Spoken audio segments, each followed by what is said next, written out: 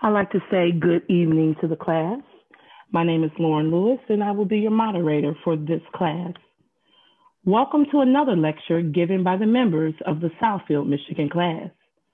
This is a school and not a church, and neither are we affiliated with any religious organization.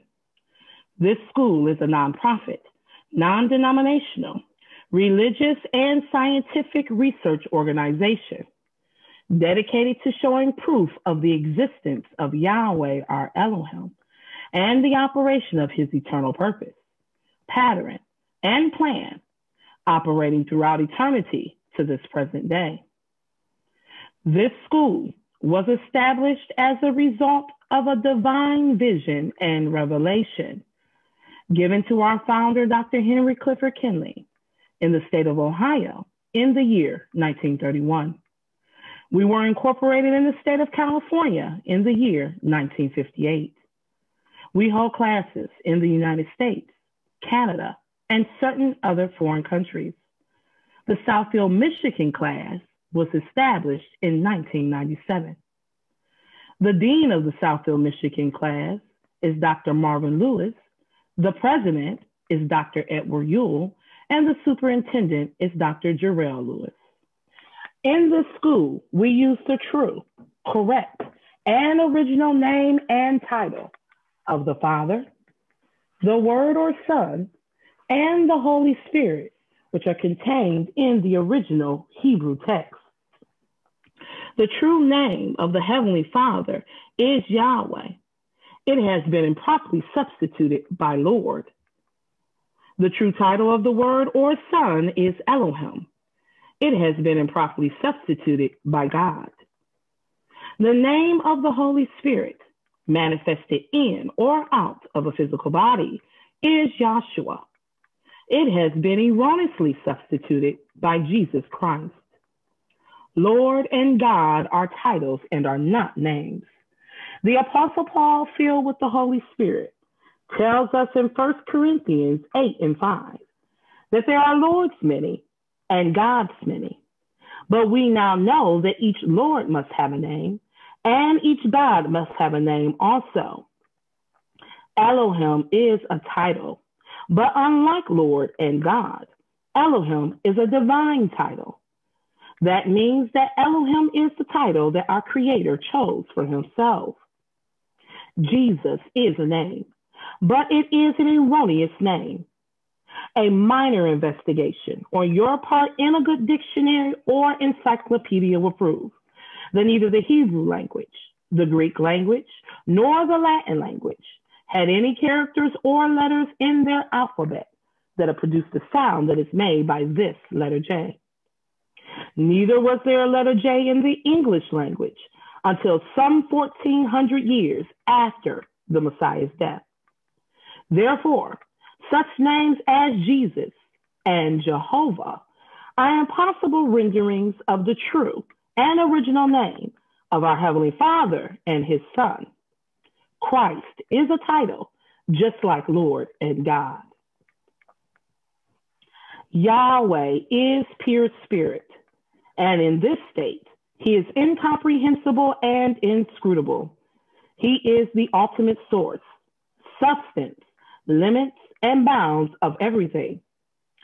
We have Yahweh in his pure spirit state, symbolized on this chart as a cloud. Yahweh is not a cloud. He merely chose a cloud to symbolize himself because a cloud has no particular or descriptive shape and form.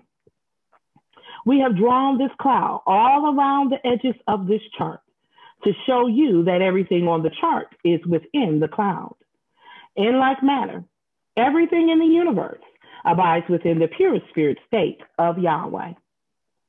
Yahweh, knowing that man could not perceive of him in this pure spirit state, took on shape and took on form right within himself as Elohim. This is the Word or Son, a super incorporeal being, that is, having the shape and form of a man, but without flesh and blood. This form can only be seen in divine visions and understood in divine revelations. Later on, this self-same spirit manifested himself in a physical body and walked the earth plane as Yahshua the Messiah, whom the world calls Jesus Christ. Now there is only one name given unto salvation, and we must know that name. So the simple yet intelligent question we should ask ourselves is, what was the name of the Savior during the time that he walked the earth plane? A further understanding of this name and title may be had by reading the preface of the Holy Name Bible. Also at this school, we teach by a divine pattern of the universe. It is called the divine pattern because it is Yahweh's pattern. After Yahweh led the children of Israel out of Egypt, he called Moses atop Mount Sinai and showed him the tabernacle pattern in a vision. Yahweh instructed Moses to build one exactly like it in the wilderness of Sinai. The pattern consists of a most holy place, a holy place, and a court round about. These three compartments make up the one tabernacle pattern. In this school, we show proof that everything in the universe is made and operates according to the structure and the function of this threefold tabernacle pattern, and that absolutely nothing escapes the pattern. The primary constitutional objectives and aims are as follows. First, to help you find and know Yahweh our Elohim as he really is and actually exists. Second, to form a nucleus of universal brotherhood of humanity in Yahshua the Messiah without distinction of race, nationality, creed, sex, caste, or color. Third, to investigate the unexplained spirit law or so-called law of nature and the powers latent in man. Fourth, to encourage and promote the study of the scriptures, comparative religions, psychology, philosophy, and modern practical and occult science. Fifth, to extirpate current superstition, skepticism, and ignorance. Sixth, to learn, know, and understand the operation of Yahweh's eternal purpose through the dispensation and ages. Seventh, to discern and avoid being deceived by Lucifer, the serpent, the devil, the dragon, or Satan and his demons, operating the mystery of iniquity on earth through the dispensation of time. Eighth, to earnestly contend for the common salvation and faith, which was once delivered unto the sons or children of Yahweh. Ninth, to make known that Yahweh, from the beginning ordained, there is no other name, given among men whereby man can be saved, saving the name of Yahshua the Messiah.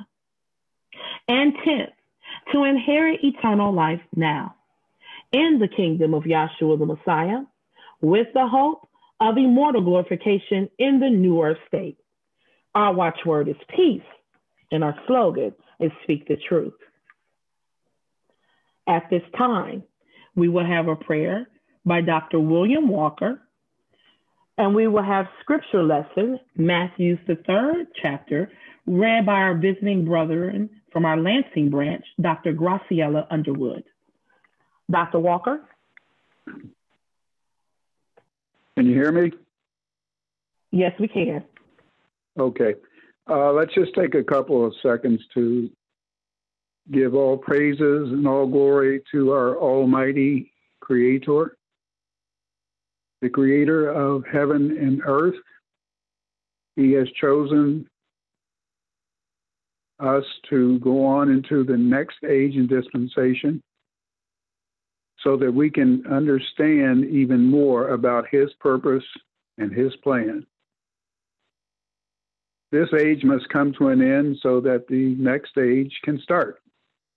We ask that He keep us strong in the belief that He has chosen us, and He keeps us strong in wanting to know more and more concerning his purpose and his plan. We ask these things sincerely in the name of Yahshua the Messiah. Let us all say, hallelujah. Hallelujah. Hallelujah. Dr. Underwood? I will be reading Matthew, the 3rd chapter, with the proper name and title. In those days came John the Baptist, preaching in the wilderness of Judea, and saying, Repent ye, for the kingdom of heaven is at hand. For this is he that was spoken of by the prophet Isaiah, saying, The voice of one crying in the wilderness, Prepare ye the way of Yahweh, make his path straight. And the same John had his raiment of camel's hair and a leathered girdle above his loins, and his meat was locusts and wild honey. Then went out to him Jerusalem and all Judea and all the region round about Jordan, and were baptized of him in Jordan, confessing their sins. But when he saw many of the Pharisees and Sadducees come to his baptism, he said unto them, O generation of vipers, who hath warned you to flee from the wrath to come? Bring forth therefore fruits meet for repentance. And think not to say within yourselves, We have Abraham to our father. For I say unto you, that Yahweh is able of these stones to raise up children unto Abraham. And now also the axe is laid unto the root of the trees. Therefore every tree which bringeth not forth good fruit is hewed down and cast into the fire. I indeed baptize you with water unto repentance, but he that cometh after me is mightier than I, whose shoes I am not worthy to bear. He shall baptize you with the Holy Spirit and with fire, whose fan is in his hand, and he will thoroughly purge his floor and gather his wheat into the garner, but he will burn up the chaff with unquenchable fire. Then cometh Yahshua from Galilee to Jordan unto John to be baptized of him. But John forbade him, saying, I have need to be baptized of thee, and comest thou to me? And Yahshua answering said unto him, Suffer it to be so now, for thus it becometh us to fulfill all righteousness. Then he suffered him. And Yahshua, when he was baptized, went up straightway out of the water, and lo, the heavens were opened unto him, and he saw the Spirit of Yahweh descending like a dove, and lighting upon him. And lo, a voice from heaven saying, This is my beloved Son, in whom I am well pleased. That was Matthew, the 3rd chapter. Thank you, Dr. William Walker, for the prayer, and Dr. Graciela Underwood for the scripture reading. We'd like to thank all of our visiting brethren and our members for joining us for another lecture given by the Southfield, Michigan class. And we would like to remind the speakers that are called on to please acknowledge the 5-minute bell when you see it. It is an honor and a pleasure to call on for our first speaker, it's an honor and a pleasure to call on for our first speaker, Dr. Andre McDaniel.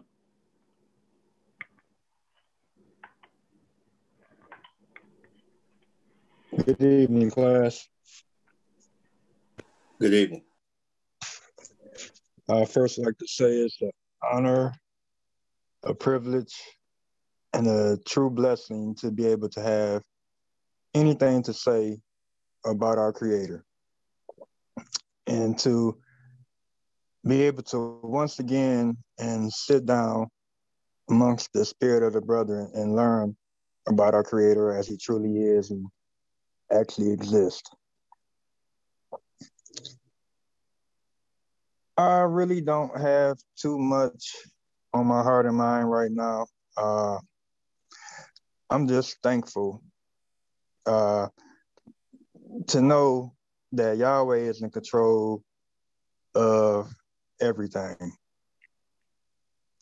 Just as much as He is now as He was back in the days of Exodus, when He told Moses to tell Pharaoh to release his children from Egypt.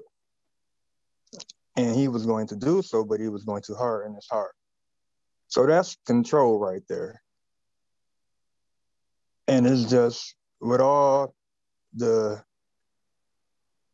trials and tribulations and the chaos that's going on, all the evil, just pure evil that's going on. It's soothing and refreshing to know that it's all in His hands. and there is nothing out of his hands. We abide within him. And everything that's within him, anything that's matter is Yahweh. It's spirit. Yahweh is spirit. That's John. Can we get John 4:24?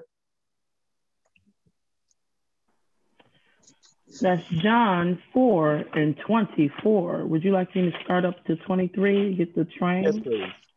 That's John 4:23. But the hour cometh, and now is, when the true worshipers shall worship the Father in spirit and in truth. For the Father seeketh such to worship him. Yahweh is spirit, and they that worship him must worship him in spirit and in truth. Thank you. So we know that Yahweh is spirit and matter is spirit materialized. So everything that is around us, not saying that we worship everything that's around us, like some religions do, but we know what it actually is, and we know who we abide in for the rest of eternity. With that, I'd like to say I'm just thankful once again to be here, and I'll yield the floor. Hallelujah. Hallelujah. Thank you, Dr. McDaniel.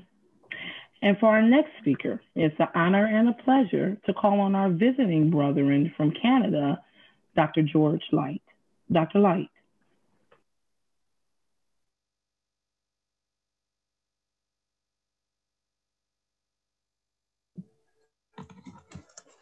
Well, that's really a surprise.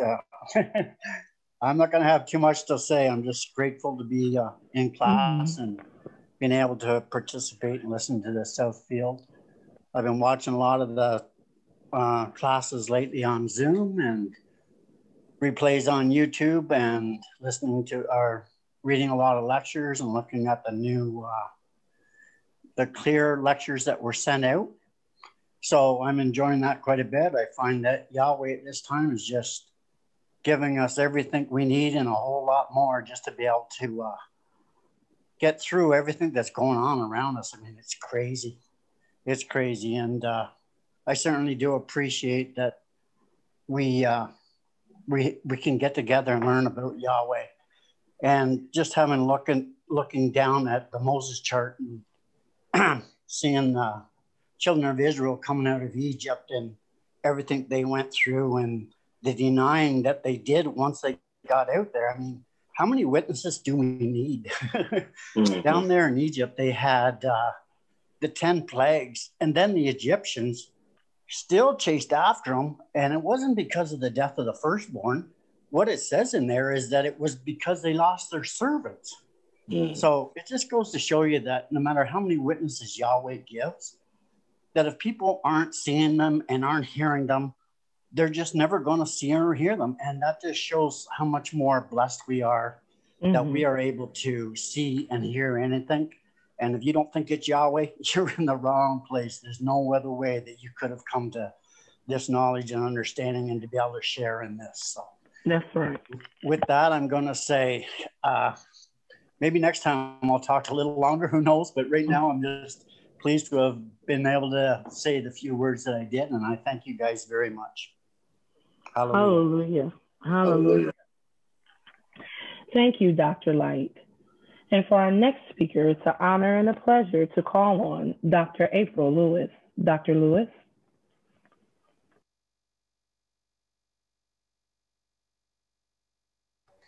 Hello, class. I won't be long. It's a pleasure to have anything to say about our wonderful, wonderful Creator. And the prayer was absolutely beautiful. Let's get John 15 and 16. I'm just going to say a few things and few things that the prayer mentioned just stood out to me. So let's get that really, really quickly, please. That's John 15 and 16. Ye have not chosen me, but I have chosen you and ordained you that you should go and bring forth fruit, and that your fruit should remain. That whatsoever you should ask of the Father in my name, he may give it you. So that right there, I mean, it's absolutely beautiful, because we have to understand that we did nothing at all to deserve this. And he said, I chose you. You didn't choose me. And with everything going on in the world, you know, we need something higher than ourselves. And we come to find out that's Yahweh Elohim. Right. And it's a wonderful, wonderful thing to be a son. Because if you aren't a son, you're a bastard. If you don't get chastised, you're a bastard. That's right. You know, so that's kind of, you know, that's where I am right now. Just so thankful that he chose me. And it's just, you know, I always get emotional. You all know that. And I'm emotional because he didn't have to do that. Right. He didn't have to choose me. And in that scripture, it says, and ordained you. That's beautiful. See, before coming into class, I knew nothing of my creator. Absolutely nothing. So, you know, when I'm called on a little bit that I do say, I you know, that means a lot. That means a lot, because I didn't even know the creator's name. I'm calling him God. But he chose me, and he said, look, this is my name. Let's get Acts 17 and 28. Because you have to understand who's running the show. You just have to understand that. Then let's get John 1:1, please. That's Acts 17 and 28. For in him we live and move and have our being. See, that's within Yahweh. We live, we move, and we have our being. He is the creator. See, when you create something, you run it. You ordain it. You handle it. You know, it's like we're puppets. You know, and he's taking care of everything. So in him we live, we move, and we have our being. We cannot get outside of Yahweh. We can't do that. Continue, please. As certain also of your own poets have said, for we are also his offspring. We are his offspring. So I know a lot of people that's online have children. Your offspring represents or look like or have your traits. My offspring do. So what he has done, he has created a creation, and everything in a creation typifies or resembles the creator Yahweh. When I first learned about Yahweh's name and, you know, how everything in the universe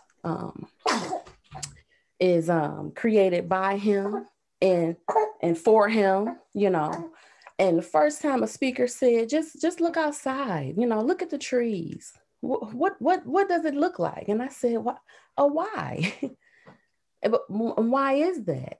You know, that's why I just get so excited, you know, because to see a tree and to see trees don't look the same to me anymore. I have to say that, you know, our physical bodies tells us something about our creator, you know, and to know that it just warms my heart to know that the creator name is Yahweh and the savior name is Yahshua. Is right in the name.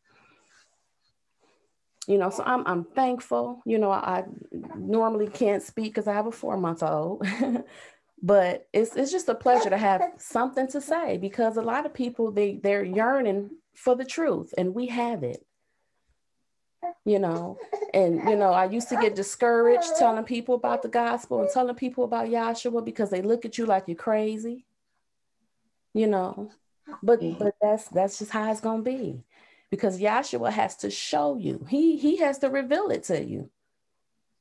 You know, you can read and we can talk to people and we can do all until we're blue in the face. But if Yahshua doesn't reveal it to us, then we will not know. That's why we have to be patient with these people. Because somebody was patient with me. Right. So I'm just thankful. Thank you for the opportunity. Hallelujah. Hallelujah. Hallelujah. Thank you, Dr. Lewis. And it's an honor and a pleasure to call on for our next speaker, visiting with us from our Saginaw class, Dr. Paula Brown. Dr. Brown.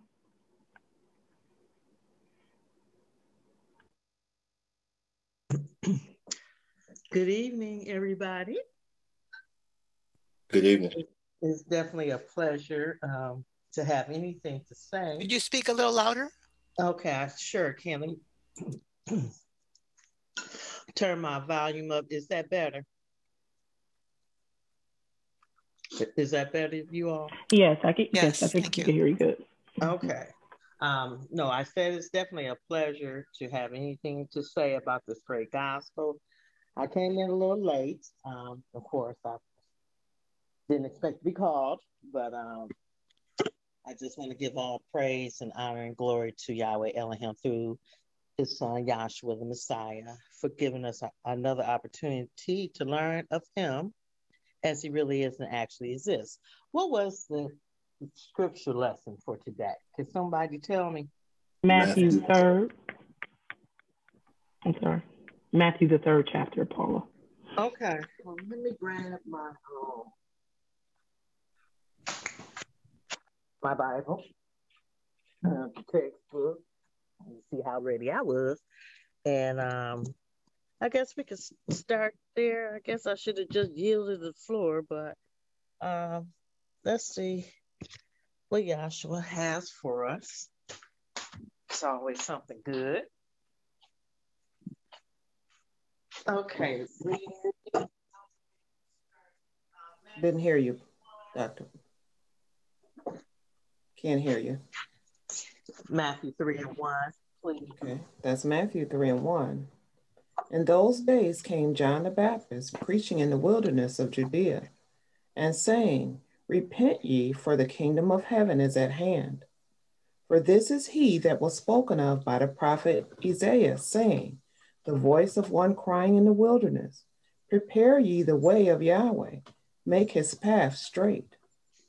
And the same John had his raiment of camel's hair, and a leather girdle about his loins, and his meat was locusts and wild honey. Then went out to him Jerusalem and all Judea, and all the region round about Jordan, and were baptized of him in Jordan, confessing their sins.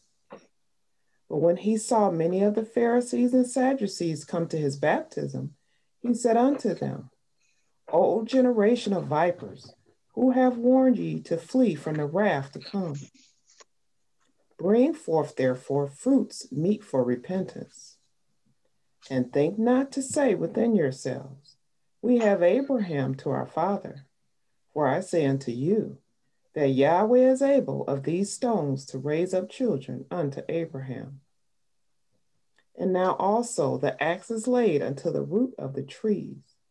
Therefore every tree which bringeth not forth good fruit is hewn down and cast into the fire. I indeed baptize you with water unto repentance, but he that cometh after me is mightier than I, whose shoes I am not worthy to bear. He shall baptize you with the Holy Spirit and with fire. Okay, you can stop right there. Before coming into class, and I did enjoy the words of the previous speaker, what I did hear, because I did log in late, and I do apologize for that. But prior to coming into this class, only thing I knew was church. I was not, I'd say immersed, but indoctrinated with the Christian faith per se, but, searching for a church home, that's all I knew. Growing up, especially being a single parent, that was my heart's desire, is to find a church home for my daughter and I to establish, faith. But not knowing that Yahshua, with this great teaching and this vision and revelation that was given to the founder of this great teaching, Dr. Henry Clifford Kinley, that Yahshua, who the world calls ignorantly calls Jesus Christ, came in to fulfill everything that was written of him in the law and the prophets. And that finding out that the first 5 books is considered the law, that Moses is accredited of writing.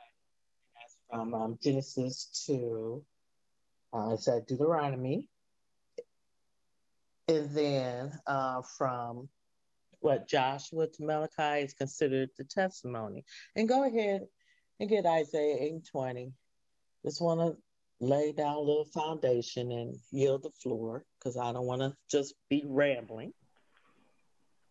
Sure. Isaiah 8:20. To the law and to the testimony. If they speak not according to this word, it is because there is no light in them. Right. And light is equal to understanding.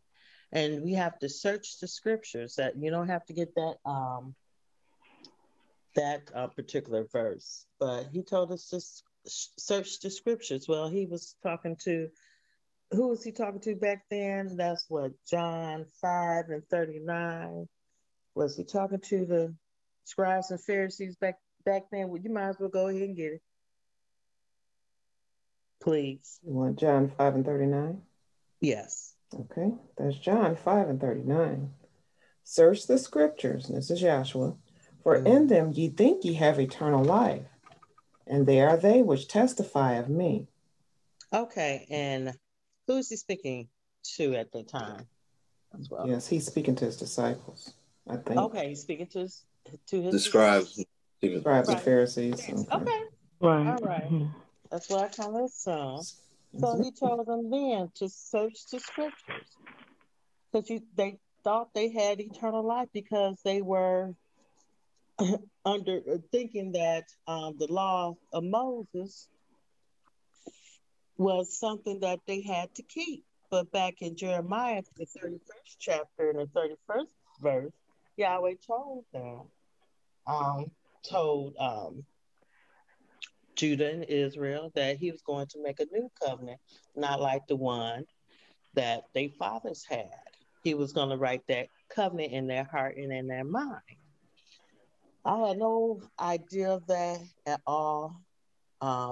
Being in the church world, quote unquote, not knowing that Yahshua came in to fulfill and to actually look up the meaning of fulfill, meaning to end or fulfilling the requirement of, and that the scriptures were actually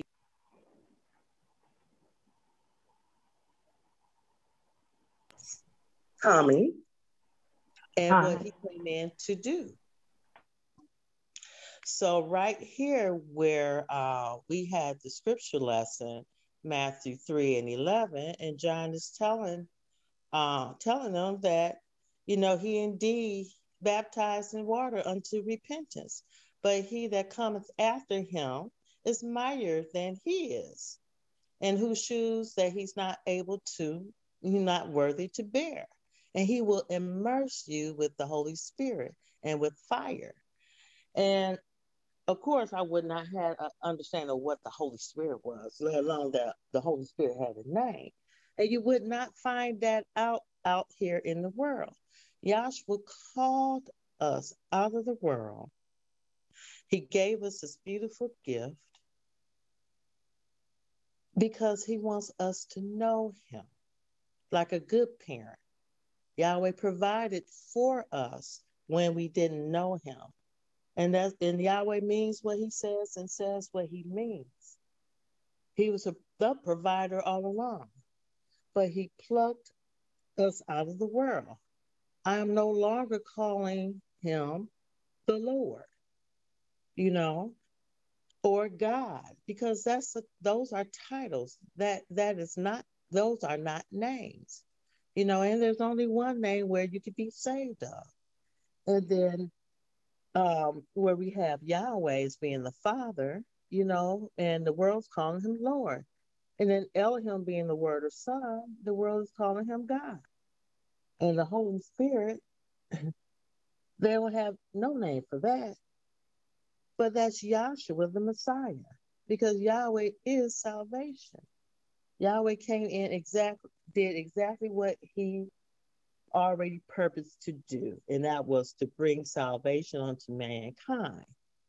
And I'm so happy of that. And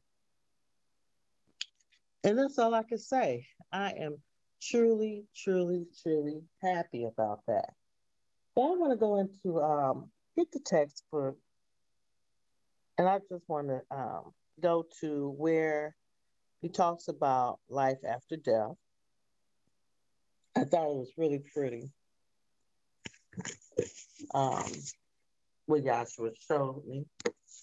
And we're just going to read a little bit of it because I don't want to mess anything up. You might as well get it directly from where it came from. Let's see, what page is that on? I think it's around the 80th page of the first volume. I believe it is. Yeah, it says page 86. But let's go to page 88.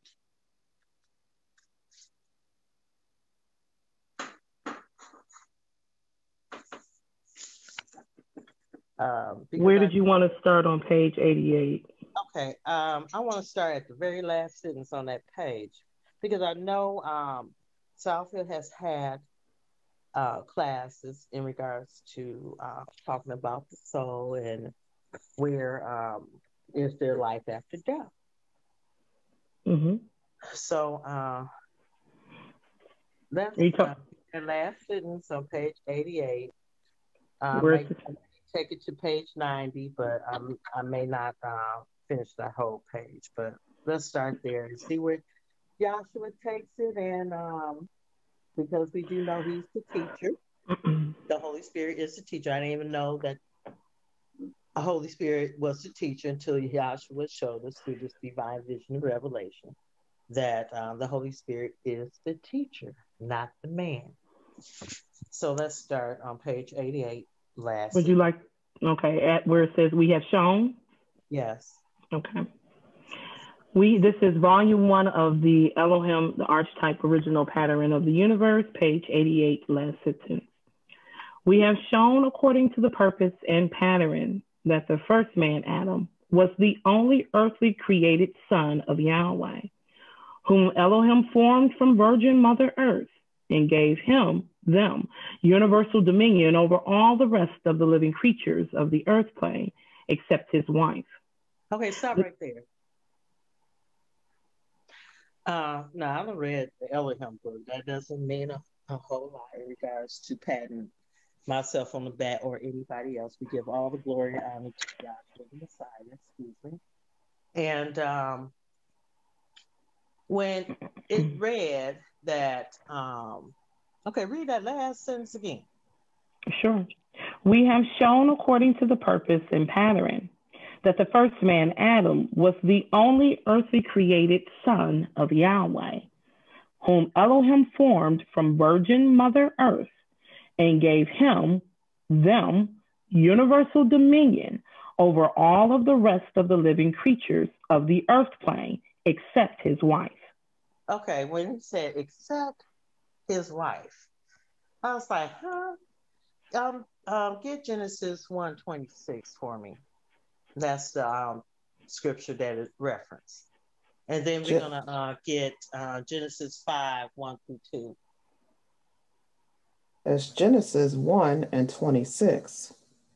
And Yahweh Elohim said, let us make man in our image, after our likeness, and let them have dominion over the fish of the sea, and over the fowl of the air, and over the cattle, and over all the earth, and over every creeping thing that creepeth upon the earth. Okay. Now he's talking to Adam, and that was prior to Eve being taken out of Adam. Is that correct?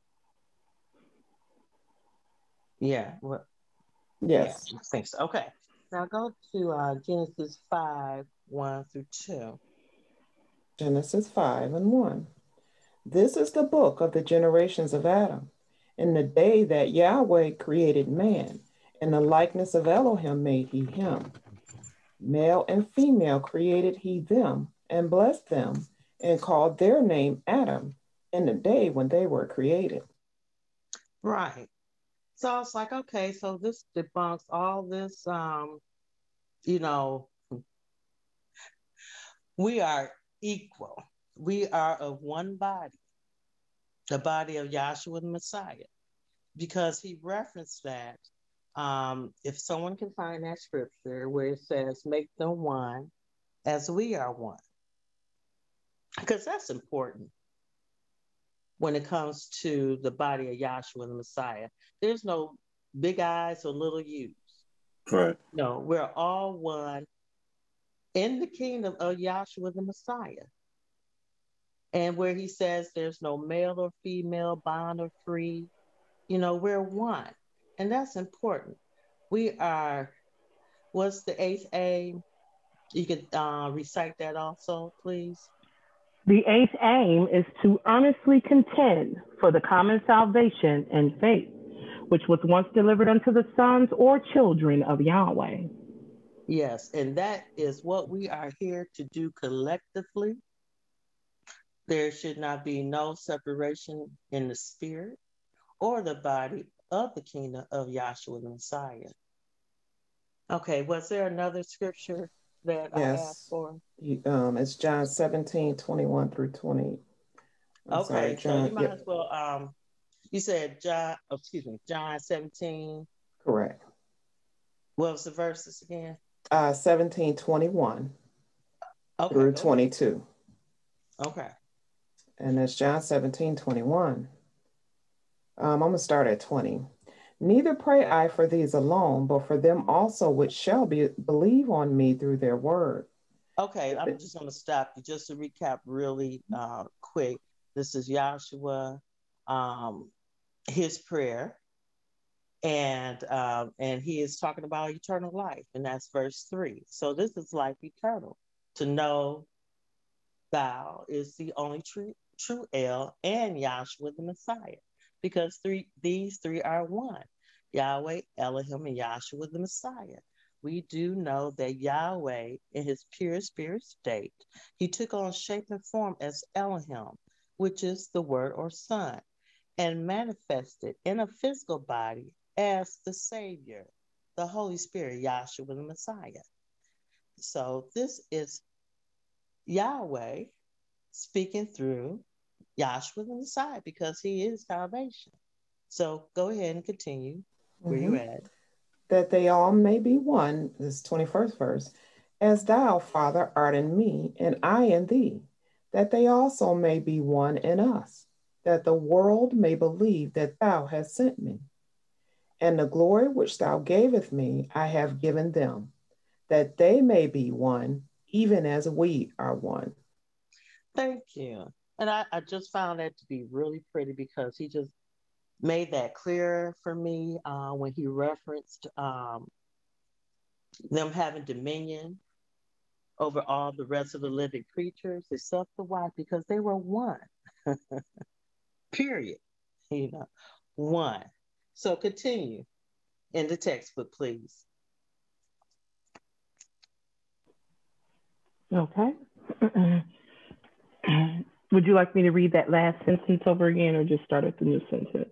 No, just continue at the new Okay. sentence. They lost this dominion by the Edenic transgression, and the woman was put in subjection to the man Adam. And he was driven, the woman went with him, out of the Garden of Eden. Therefore, we can see why, in the course of time, Elohim revealed to Moses and influenced him to write in Deuteronomy 8 and 15 these words concerning the only begotten Son of Yahweh. Yahweh thy Elohim will raise up unto thee a prophet from the midst of thee, of thy brethren like unto me. Unto him ye shall hearken.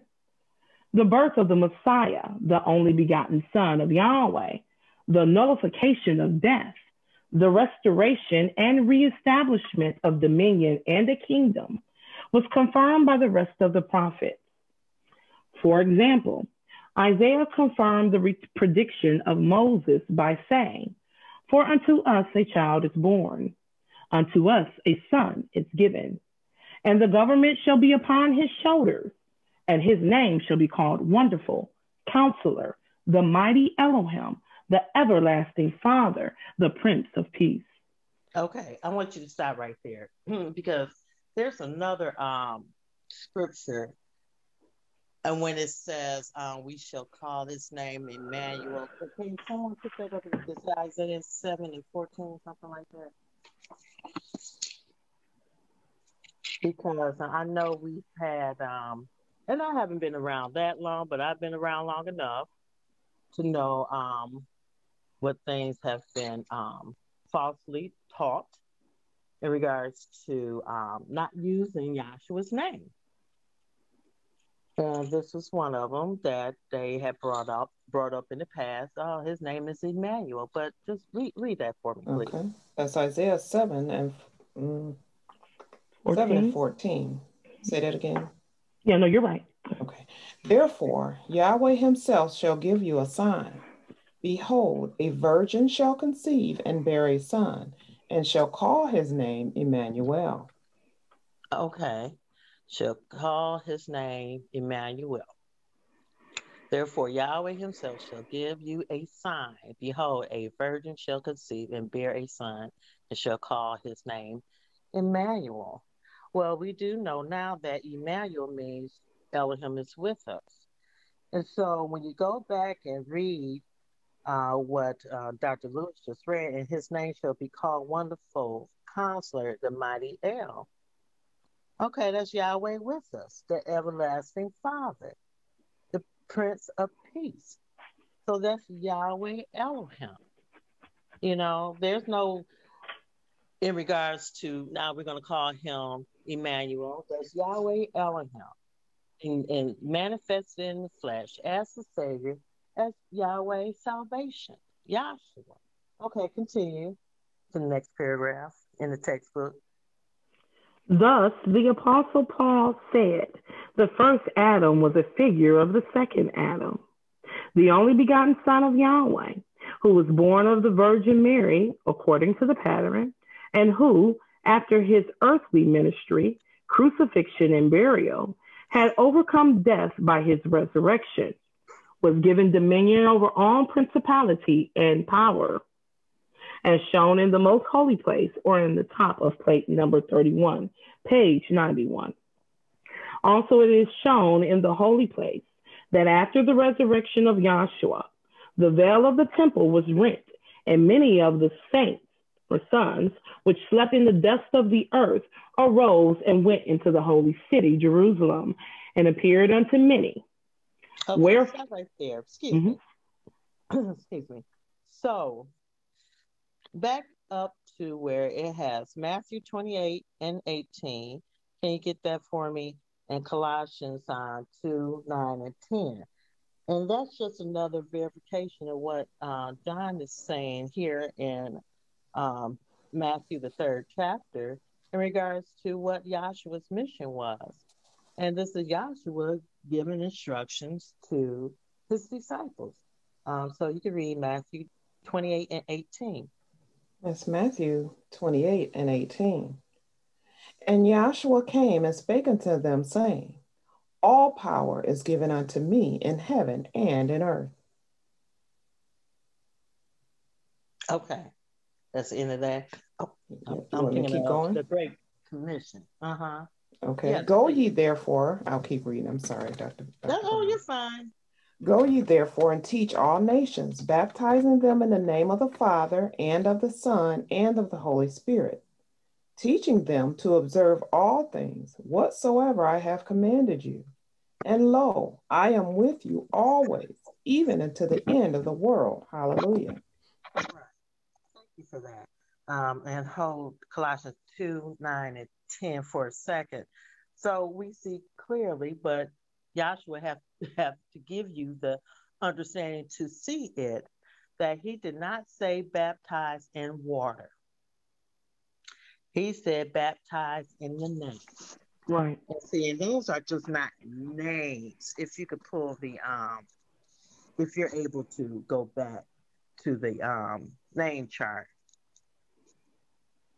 He said, baptize in the name of the Father, which is Yahweh, the Son, Elohim, and the Holy Spirit, which is Yahshua.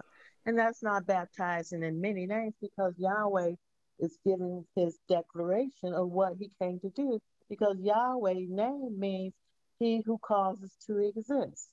Elohim is a plural title, and that means almighty. And then we know Yahshua means Yahweh is salvation. So he who causes to exist is the Almighty Savior or Deliverer. So we're baptizing in the name when we're preaching the unadulterated gospel of Yahshua the Messiah, his death, burial, and resurrection, his outpouring of the Holy Spirit according to the law and the testimony, according to the pattern, because Elohim is the archetype original pattern of the universe. And that is definitely what sets us apart from the world. And there's a lot of organizations, I won't say a lot, but we do know there's other churches, organizations who are using Yahweh, Elohim, and Yahshua, but it's not in righteousness. It's not according to his pattern. It's not according to the principles and the precepts. So we are truly blessed because everything in the universe testifies to the pattern. Everything in the moderation, it says nothing escapes the pattern, the structure and the function of the pattern. So go ahead and get Colossians 2, 9 through 10. Colossians 2 and 9. For in him dwelleth all the fullness of the heavenly of the Godhead bodily, and ye are complete in him, which is the head of all principality and power.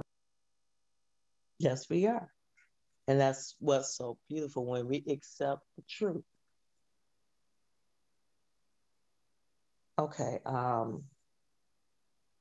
continue reading out the text, but please. And Dr. Brown, just so you're aware, your 5-minute bell has been put up. Thank you very much. Okay.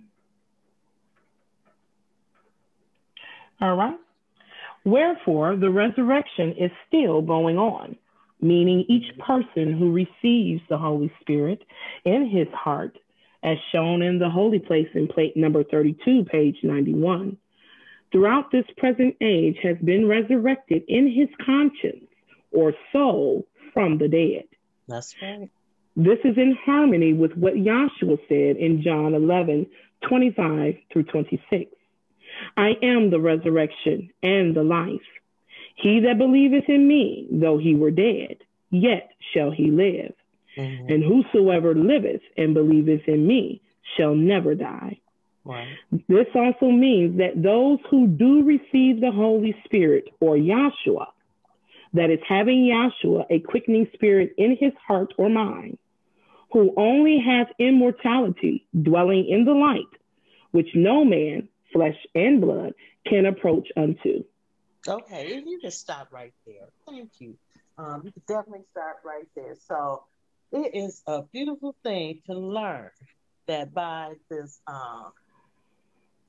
great teaching and a pattern that was given to Mr. Kelly, and he definitely told us that he did not die for us.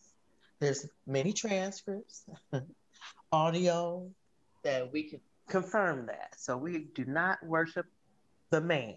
We worship the Spirit, and that's the Holy Spirit, which is Yahshua. So just by the elementary chart, just real quickly, and that's the chart on the pattern or plan of salvation, we know that the first plate was the transgression, and that they transgressed the law, that the commandment that Yahweh gave them not to touch the tree in the midst of the garden. And they did, but they died instantaneously in their conscience, because we know, because what we read previously in Genesis, the 5th chapter, it also tells you that Adam lived. He didn't physically die. He died consciously, spiritually so, in his heart and mind.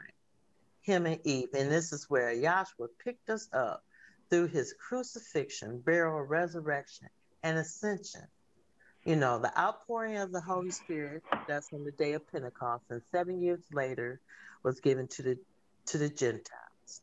So again, there's lots to learn. I like to encourage the brethren, stay strong. Hey, it's a fight for our life, and I'm willing to go for it. And all praises and glory goes to Yahshua, because he fights our battles. Now, we're not fighting, physically so, but we're going to preach this true gospel like it was given, no deviation until the end. And I like to say hallelujah. Hallelujah. Hallelujah. Thank you, Dr. Brown. And for our next speaker, it's an honor and a pleasure to call on Dr. Felicia Hamilton. Dr. Hamilton.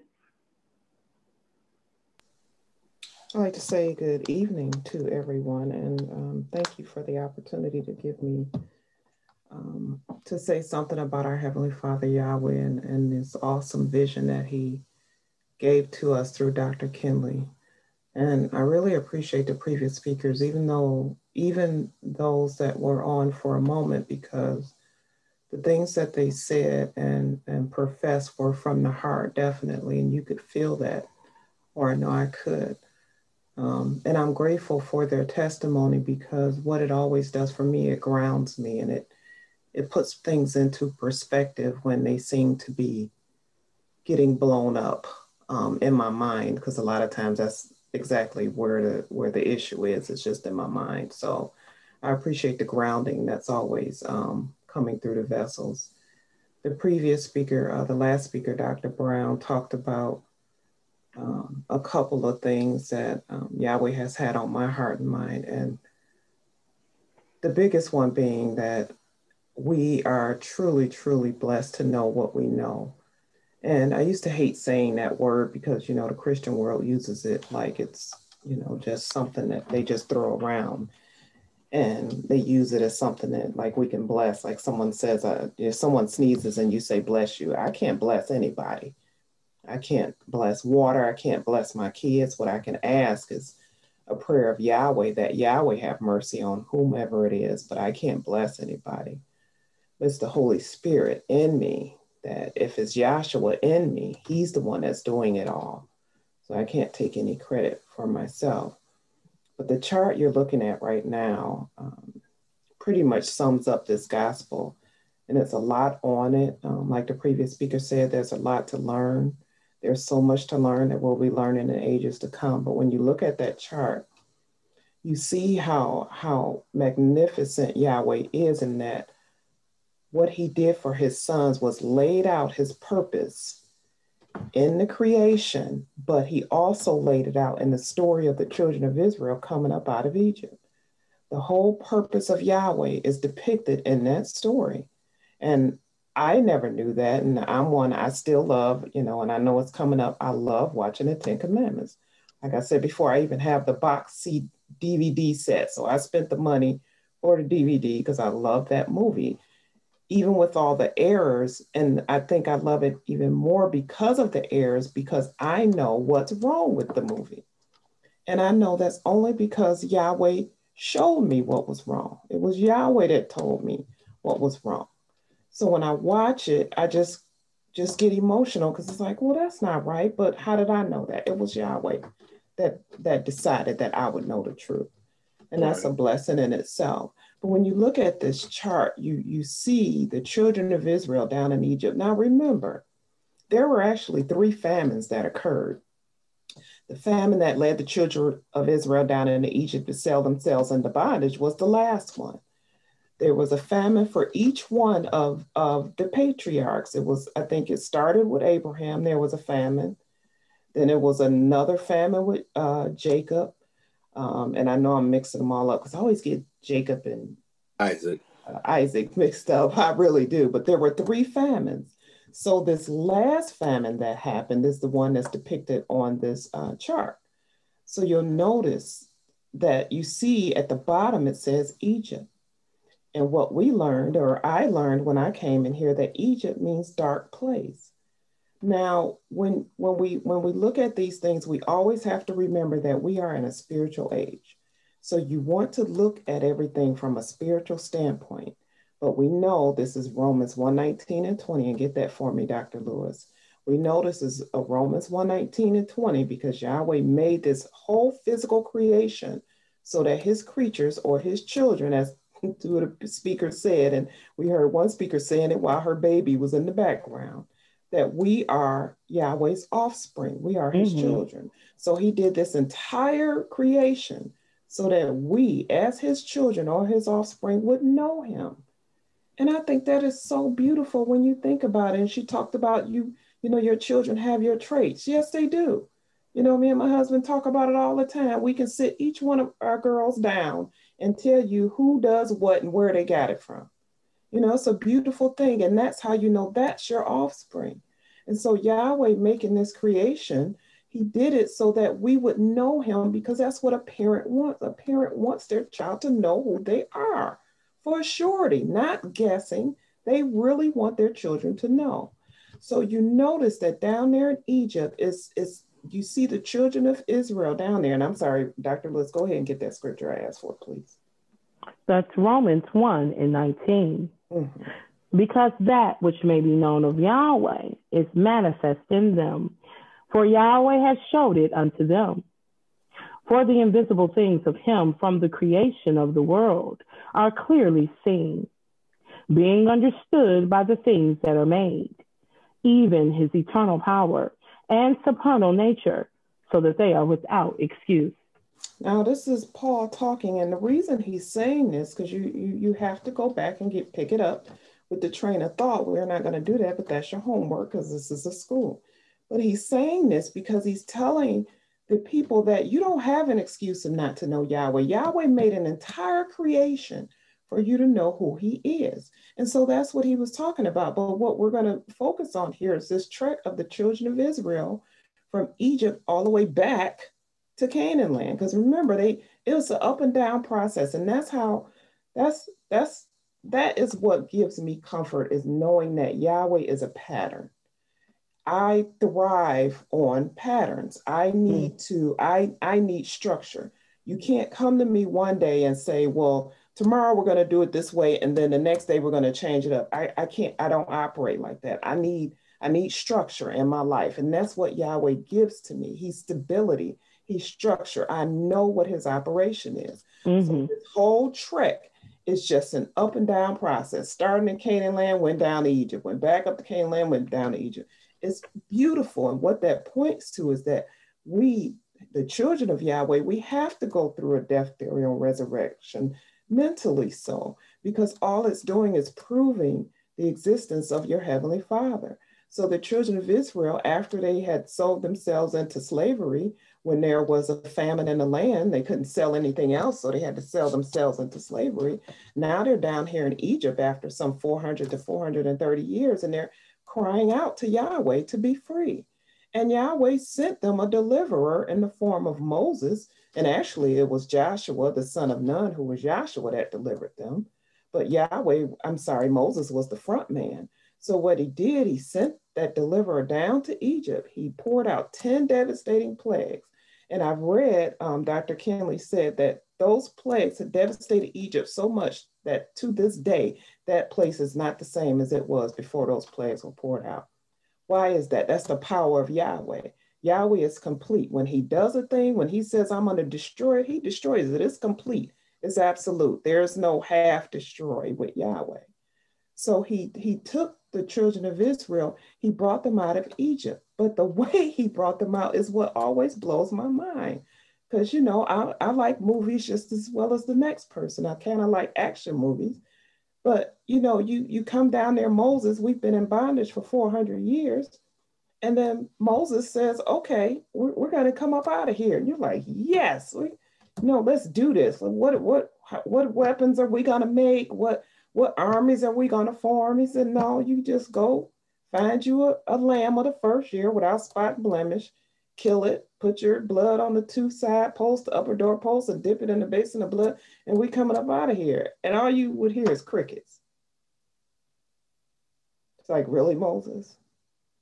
That's how we gonna get out of here. But see, remember, this is Yahweh's purpose. It's not man's purpose. Our weapons of warfare are not carnal. See, what he did was he was showing them the way that we're going to get out of spiritual Egypt is through the blood of Yahshua the Messiah. So after they put that blood on those 4 points inside their house, not outside, then in the morning, Yahweh said, now you be ready. Have your staff in your hand and your shoes on your feet. What is that talking about? You be ready. Not gonna get ready. You be ready now. That's talking to us now. Be ready. This thing, it's going to come as a thief in the night. But see, if you're a son of Yahweh, you already know something's coming because Yahweh never, ever, ever leaves his children in darkness. We were talking, me and my husband were looking out in our yard and all we saw were robins. Now, if you know anything about robins, they are not supposed to be around this time of year. You don't see robins till maybe the very end of February, if that, but March. Robins are a sign of spring, but there were tons of them in the snow. And I'm going, okay, this is not right. The world can see something's going on here. What do you mean? We're coming out of here, just as those children of Egypt, those children of Israel were brought out of Egypt. We're coming out. Yahweh is bringing us out. And guess how he did it? He did it just like he did it there. When that cloud came and it killed the firstborn of Egypt, it was, invisible. It was the spirit of Elohim that did that. Guess what's killing people now? A virus that you cannot see with your naked eye. Yahweh is devastating this world so that we can stop putting everything in this carnal physical creation on a pedestal, including ourselves. He's exposing everyone for who they are and what they believe. He's bringing everything out so that we can see clearly that only Yahweh is the all in all. So he brought the children of Israel out of Egypt. And Dr. Lewis, I want you to pick up where he's brought them out and they're in the wilderness and they see the Egyptians coming. Because what that points to is when Yahweh brings you through trials and tribulations, don't go back when the next trial and tribulation comes up, because guess what? There's going to be a next one. Until you take this flesh off, there's going to always be something. But when he brings you to the next one, don't go back and go, oh, I wonder what I'm going to do now. Oh, don't be fearful. So sometimes it's okay to worry. Yahweh knows we're in this physical and we do that. But don't you sleep on that. Don't you let that get you to the point where you just don't know what you're going to do. You give it to Yahweh. So get that for me, Dr. Lewis, when they see the Egyptians coming. This is after Yahweh has led them through the Red Sea. I'm sorry, to the Red Sea. Go ahead. That is Exodus, and I believe it's at 14, and I'll start at 9. Okay. Mm-hmm. But the Egyptians pursued after them. Mm-hmm. All the horses, I'll start at 8. Okay. And Yahweh hardened the heart of Pharaoh, king of Egypt, and he pursued after the children of Israel, and the children of Israel went out with a high hand. Mm-hmm. But the Egyptians pursued after them, all the horses and chariots of Pharaoh and his horsemen and his army, and overtook them, encamping by the sea. Stop right there for me a second, Dr. Nelson. So once again, don't think of it in a physical standpoint. You look at the physical to understand the spiritual. When you think about those Egyptians, think about any problem that you have. That's an Egyptian. You think about a situation that's hard to get out of. That's an Egyptian. So your Egyptian is whatever situation you're in that you think is just unmanageable or you can't get out of. That's what's pursuing you. Okay, go ahead and read, Dr. Nelson.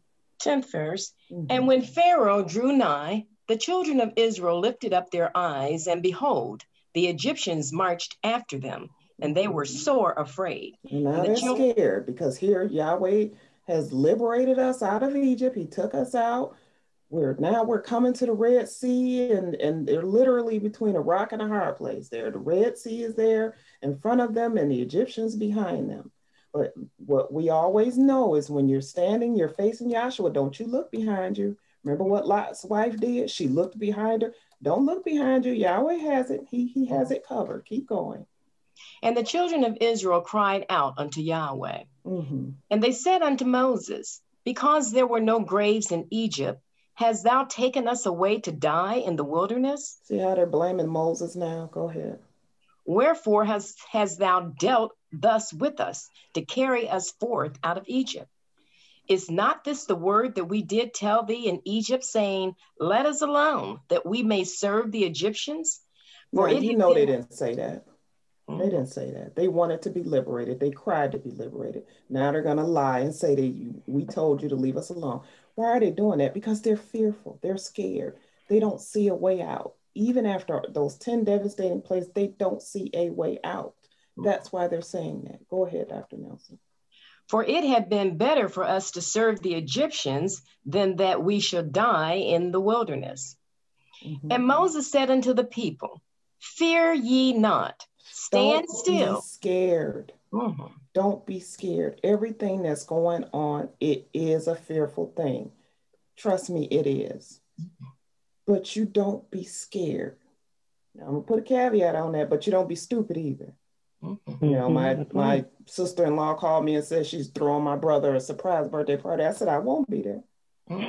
So there's this thing going around called COVID. I'm not doing that, you know, and it's, oh, you believe in Yahweh? I absolutely, but Yahweh gave me common sense too. And I'm not going to frustrate his grace. That's so right. I will call him and say happy birthday and keep it moving. And that's what we're saying. Don't be fearful, but Yahweh gave you common sense as well. So keep reading, Dr. Nelson. Fear ye not. Stand still and see. Stand still. What does that mean? That's right. Stand still in your heart and mind. I have this magnet. It's the only one I have on my refrigerator. It says peace is not peace is being in the midst of trouble and turmoil, but still being still in your heart. You stay still in your heart. This stuff is it's going to keep going all around you. You're going to have issues come up in your life. Yes, they're going to knock you down for a moment, but you be still in your heart and your mind, knowing that Yahweh has it. I think Dr. McDaniel said that, you know, first, Yahweh is in control. So that's what Moses is telling them. Stand still, be okay. I'm not saying this easy. I'm not. Trust me, I'm not saying that. But no, when you know that Yahweh is in control, you can be okay with everything. I just, you know, I have and most of you guys probably do this, you know, we have group texts with our kids or whatever. And I sent my girls a text and said, be okay with where Yahweh has you in your life at this moment. That's right. Don't you compare it to nobody else, because Yahweh has written your story. This is your story so that you can give him the glory for whatever it is he has you and wherever it is he has you. And that's where we all have to be, me included, me first. Trust me, I get there sometimes and Yahweh has to smack me upside of my head. So you better stop tripping. So Dr. Nelson, I need you to start that one more time for me, because I really want you all to get the impact of what Moses is saying. And remember, it's a spiritual thing. That's right. That's the 13th verse. And Moses said unto the people, fear ye not, stand still and see the salvation of Yahweh, which he will show to you today. For the Egyptians whom you have seen today, ye shall see them again no more forever. And that is beautiful.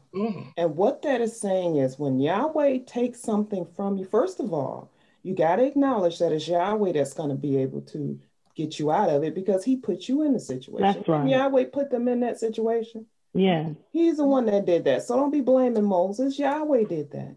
So you have to know that if Yahweh got you out of it, if Yahweh put you in it, he's going to get you out of it. But it's a test for you to see, are you going to rely on Yahweh, or are you going to, you know, as my mother-in-law says, say, fret? Are you going to fret? Are you going to be calm in your heart and rely on Yahweh? Now, the Egyptians, she said, the Egyptians they see today, they will see no more forever. Remember, Egyptians are problems, issues, situations, circumstances, bills, a person that hates, whatever, that's the Egyptian that he's talking about now in the spiritual age. Those things, you will see them no more forever. Now, what'll happen is Yahweh will bring you to a situation, bring you out of it. If you didn't learn your lesson, guess what? You're going to repeat that same situation. That's right. That's right. Yahweh is just like a good parent. Okay, I told you once, do it again, see what happens. That's right. Okay, you did it again. Let's see. Eventually, you're gonna say, you know what? I need to stop doing that. See, and that's what Yahweh does. That's the beauty of a parent. And a lot of times, and we know this, children don't appreciate that until they're older. Right. You know, I lost my mom 10 years ago, but I still say to this day, Mom, I get it. I get it.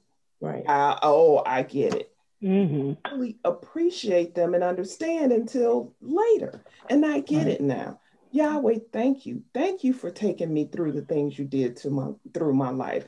All of us have stories that we can tell and we think we're the only ones, but Yahweh put us on that path for a reason. Why? So we can be here today to say, thank you, Yahweh. And that's what we do. Every time we take the time to give Yahweh our attention, we're saying, thank you, Yahweh, for what you did to me, for me. Thank you, Yahweh, for showing me who you really are and how you actually exist. Thank you, Yahweh, for allowing me to maintain the integrity of this gospel, which is how and why the Southfield branch was started. And I appreciate so much. Thank you for making it that is in my heart and is sealed like concrete, that the integrity must be kept. Why? Because it's through the integrity of the gospel, or realizing that Yahweh doesn't change, that another person can come in, as Dr. April Lewis said. It was because of that patience and that integrity that was given to us that we in turn gave to her. And then that's your offspring. That's what Yahweh wants in this day and age. Not a physical offspring, but spiritually so. She's the offspring of what we knew and what Yahweh gave us. And it's a beautiful thing. It really is. So now Yahweh has taken them through the Red Sea. Now they're out in the wilderness. And that is, and I'm sorry, I should have said it before. Egypt is like the court roundabout. It's right there on the chart. That's a death state. That's where all the killing is, and the blood and the sacrifices and the washing. All that happens in that court roundabout. But then you move up. Now he's moved us through that first veil. Now you're in the holy place, which is equivalent to the wilderness of Sinai. Why is that equivalent to the holy place? Because there they had light, which was that cloud that gave them light by night. They had manna that rained down from heaven that Yahweh gave them. So that's your bread that would be on that altar, the table of showbread. And then you had that altar of sin sacrifice, which is your intercession. Wasn't Yahshua right there with them in the physical body? They didn't know it. That's right. But that's who he was. That's why that's your holy place, because you have everything you need to take you over to Canaan land. But all you have to do when you're standing in the holy place is face east. Don't you look back into that court roundabout and all that devastation and that killing and all that stuff that's going on. You keep your eyes focused on the most holy place, which is where Yahweh is. That's what we do. You don't turn your back on Yahweh. So you keep looking forward. And then they moved on in. Yahweh took them through another quote unquote Red Sea or veil, which is a river Jordan. And pick that up for me, Lauren, if you can find it, where when they were crossing, the priests were crossing first with the Ark of the Covenant. And I think it is so pretty how it's worded. And when their feet touched the waters parted. See, before in the Red Sea, Yahweh came through there and parted it. But here, when you get to the River Jordan, the priest's feet touch that water and it parted. Why is that? What's on the bottom of your feet? Your soul. So you have to ensure that your soul is being bared to Yahweh. And your soul, you know that your soul is saved through Yahshua the Messiah, and that parts this veil of the flesh, and that takes you right on into heaven, which is the equivalent to the most holy place. Do you have that, Lauren? It's in Joshua, the 3rd chapter. If anyone knows. Yeah, let's try Joshua. I'll start at 3. It's a short script. It's a short chapter. Let me just start at 1 and I'll read down. And Joshua rose early in the morning, and they removed from Shittim and came to Jordan, he and all the children of Israel, and lodged there before they passed over. And it came to pass after 3 days that the officers went through the host, and they commanded the people, saying, when you see the ark of the covenant of Yahweh your Elohim, and the priests, the Levites, bearing it, then ye shall remove from your place and go after it. Yet there shall be a space between you and it, about 2,000 cubits by measure. Now, Come not said, near. When you see it, you move. So once again, it's the head that's in charge, not the body. It's the head. Who is our head? That's Yahshua the Messiah. He's in charge. When you see him move, you move. You keep your eye full. And that's what they had to do. They had to keep their eye on that Ark of the Covenant, which is equivalent to Yahweh Elohim. Keep going, Dr. Lewis. Yet there should be a space between you and it, about 2,000 cubits by measure. Come not near unto it, that you may know the way by which you must go. For you have not passed this way heretofore. And Joshua said unto the people, sanctify yourselves, for tomorrow Yahweh will do wonders among you. Clean yourself up. You're going somewhere. We're on a journey. Clean yourself. Get all this crap, all these idols or Egyptians that you have on the pedestal. Clean yourself up. Get rid of them. We're moving. We're going somewhere. Go ahead. And thou shalt command the priests that bear the ark of the covenant, saying, when you are come to the brink of the water of Jordan, so stop right there. The brink. So they're right at the edge where the water and the land are. They're right there. Go ahead. And thou shalt command the priests that bear the ark of the covenant, saying, when you are come to the brink of the water of Jordan, ye shall stand still in Jordan. And Joshua said unto the children of Israel, come hither and hear the words of Yahweh your Elohim. And Joshua said, hereby you shall know that the living Elohim is among you, and that he will without fail drive out from before you the Canaanites, and the Hittites, and the Hivitites, and the Perizzites, and the Girgashites, and the Amorites. 1 second. So remember when they were first going through the Red Sea, Moses said, the Egyptians you see today, you will see them no more forever. Now she just named some other nations. The Egyptians wasn't part of that. So Yahweh means what he says, and he says what he means. He said you will not see them anymore. You didn't see the Egyptians, but that didn't mean their issues were over.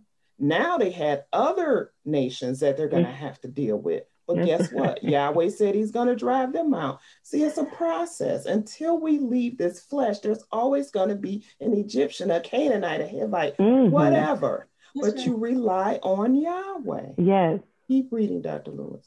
And it shall come to pass as soon, 10th verse. And Joshua said, hereby you shall know that the living Elohim is among you, and that he will without fail drive out from you the Canaanites, and the Hittites, and the Hivitites, and the Perizzites, and the Girgashites, and the Amorites, and the Jebusites. That's a lot. It's a lot. Behold, the ark of the covenant of Yahweh of all the earth passes over before you into Jordan. Now, therefore, take you 12 men out of the tribes of Israel, out of every tribe, a man. And it shall come to pass, as soon as the soles of their feet of the priests that bear the ark of Yahweh, Yahweh of all the earth, shall rest in the waters of Jordan, that the waters of Jordan shall be cut off from the waters that come down from above, and they shall stand upon a heap. Now, see, as soon as their feet rested in the river Jordan, Yahweh moved that water out of the way. Remember, spiritual, when your soul, which is at the bottom of their feet, is at rest, Yahweh brings you on into the most holy place. Because you have now gotten to the point where you know what, Yahweh, you good. I'm good. You doing this thing. So Yahweh brings you that peace. That's your soul being at rest. That's those things parting from you when your soul is at rest in Yahweh. And then they went on into the most holy place, which is Canaan land. See, this is a beautiful gospel. And I'm asking Yahweh, this pandemic the way it has thrown me, it threw me, I will say that, because that's gone now. It threw me for a loop was because it disrupted my structure. Went to work, Tuesday, Thursday night, went to class, Sunday went to class. Boom, boom, boom. Same thing. Time in, time out. All that got disrupted. I was like a person in the water coming off a slide. I didn't know which way was up, which way was down. But Yahweh, because he's such a good parent, he oriented me. Now there's a new structure. You work from home, you log on to Zoom, Tuesday, Thursday, Sunday, you got class. It's the same thing, but Yahweh in his mercy and grace did it where I don't have to go anywhere. I can be in my pajamas all day long if I want to. That's right. I don't even have to put on makeup because in my job, we don't do video conferencing. Everything is voice. We don't even see each other. So see, Yahweh, that's Yahweh's mercy. He's letting me rest. I don't have to go out in this crazy world and deal with COVID or anything else. But that's what Yahweh does for us because he's a good parent. And do you know the only thing he asks is that we learn of him? That's right. That's to me like, the story of the penny. Everybody got a penny. The Colonel Felicia go, I wish I would work 8 hours and get a penny and somebody come in there and work an hour and they get a penny too. I would be upset. Yeah, from a physical with my job, yes, but not in the spirit. Right. See, Yahweh loves all his children equally. Yeah. All gonna get the same thing, and that's eternal life. I'm not gonna get a little bit more eternal life than Lauren. There's no such thing. We'll get the same thing. I see the bell. We get the same thing, and that's peace, joy, and rest. That's Joshua. So let's rest. Is it hard? Absolutely. I hate not seeing people because I love to hug. I love hugs, and Graciela knows because every time I see her husband, I'm like, give me a hug. But this is where we are, and I accept that from Yahweh because it's his purpose and his plan. But just like the previous speaker says, stay strong in Yahweh. I miss you all. I wish I could call everybody and talk to them, but there's just not enough hours in the day. But I do miss you all, and I love you all. And please stay strong. You're in my prayers all the time. I pray for the body of Yahshua. That's right. Not individuals, but for the body of Yahshua to make it through this pandemic. All right. It is tough for all of us. There is not one of us that has not been affected in some way. Stand together, be there for one another, encourage one another, help one another. And guess what? The retirement plan is awesome. We're almost there. We're almost there. So just keep Yahshua in your focus. Don't turn your back on him, and you will be greatly rewarded for it. And with that, I say give all your honor and glory to Yahweh through Yahshua the Messiah. Hallelujah. Hallelujah. Hallelujah. Hallelujah. Thank you, Dr. Hamilton. And for our next speaker, it is an honor and a pleasure to call on from our Lansing branch, Dr. David Underwood. Dr. Underwood? Good evening. Good evening. Good evening. And could you let me have control of the screen, please? Okay, give me 1 second. Okay. And enough gospel has been preached this evening that we could all go home. But seeing that we have me as a speaker, we should be seeing the chart on the pattern and plan of salvation that has been addressed this evening. Yes. And we're going to also deal with all 14 plates if we have enough time, or at least a portion of them. And then you should be seeing the chart that is fondly called the 40 plate chart, which is series number 2, the divine pattern of the universe, proving the existence of Yahweh and manifesting Yahweh's purpose by the physical creation through the dispensations and ages. And what we are going to deal with is the death, burial, and resurrection correlations that are on the chart on the pattern and plan of salvation, adding in the plates that are also on the 40 plate chart. And as we're looking what's on the screen, we see the chart on the pattern and plan of salvation, the interior pattern. And then, of course, we have on the 40 plate chart, plate 1 and plate 25, which is also the pattern. Now, where do we pick up the principles of death, burial, and resurrection? And you can see that on the chart. They're right up here, and it is 1 Corinthians 15, 1 through 4. And then if you could read 19 through 22, then we will get Colossians 2, 9 through 13. Then we need to understand how we are to preach the gospel of Yahshua Messiah, how it is laid out by reading Isaiah 28, 9 through 13. So those scriptures are on the screen for you to read. So if we could have 1 Corinthians 15, 1 through 4 and 19 through 22, please. 1 Corinthians 15 and 1. Moreover, brethren, I declare unto you the gospel, which I've preached unto you, which also you have received, and wherein ye stand, by which also you are saved, if you keep in memory what I've preached unto you, unless you have believed in vain. For I delivered unto you first of all that which I've also received, how that the Messiah died for our sins according to the scriptures, and that he was buried, and that he rose again the third day according to the scriptures.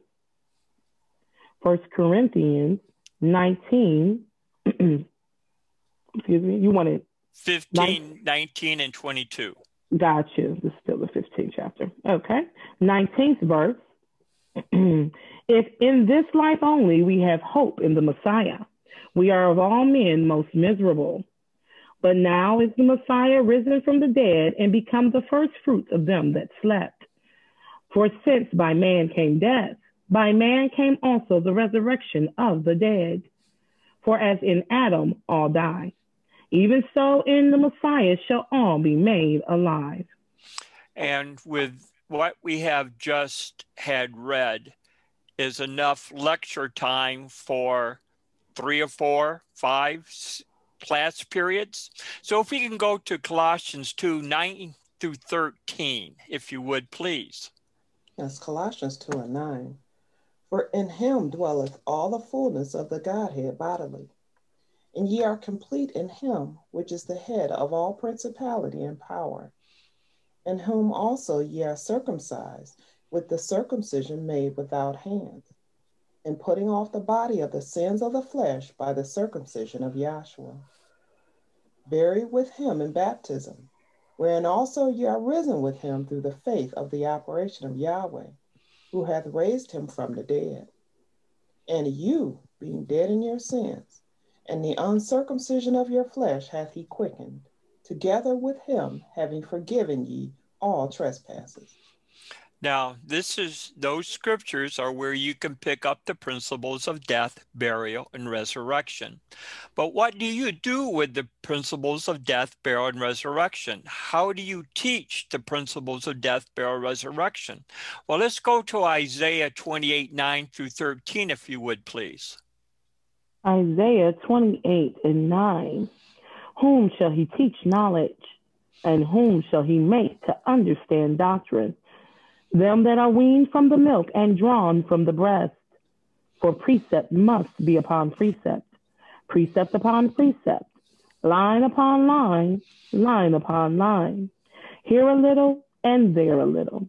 For with stammering lips and another tongue will he speak to this people, to whom he said, this is the rest, wherewith ye may cause the weary to rest.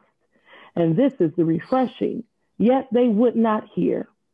But the word of Yahweh was unto them precept upon precept, precept upon precept, line upon line, line upon line, here a little and there a little, that they may go and fall backward and be broken and snared and taken.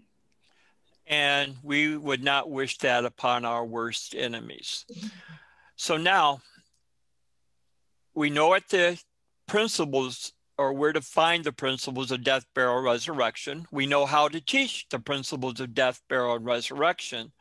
But what structure do we need to go to pick up those principles to be able to line them up or quote unquote run them down through the ages of dispensations, showing forth Yahshua. Well, we see the arrows that come from the principle of death, and the arrow goes down to the brazen altar of sin offering, or the brazen altar of burnt offering. That's where the principle of the sacrifice is dead.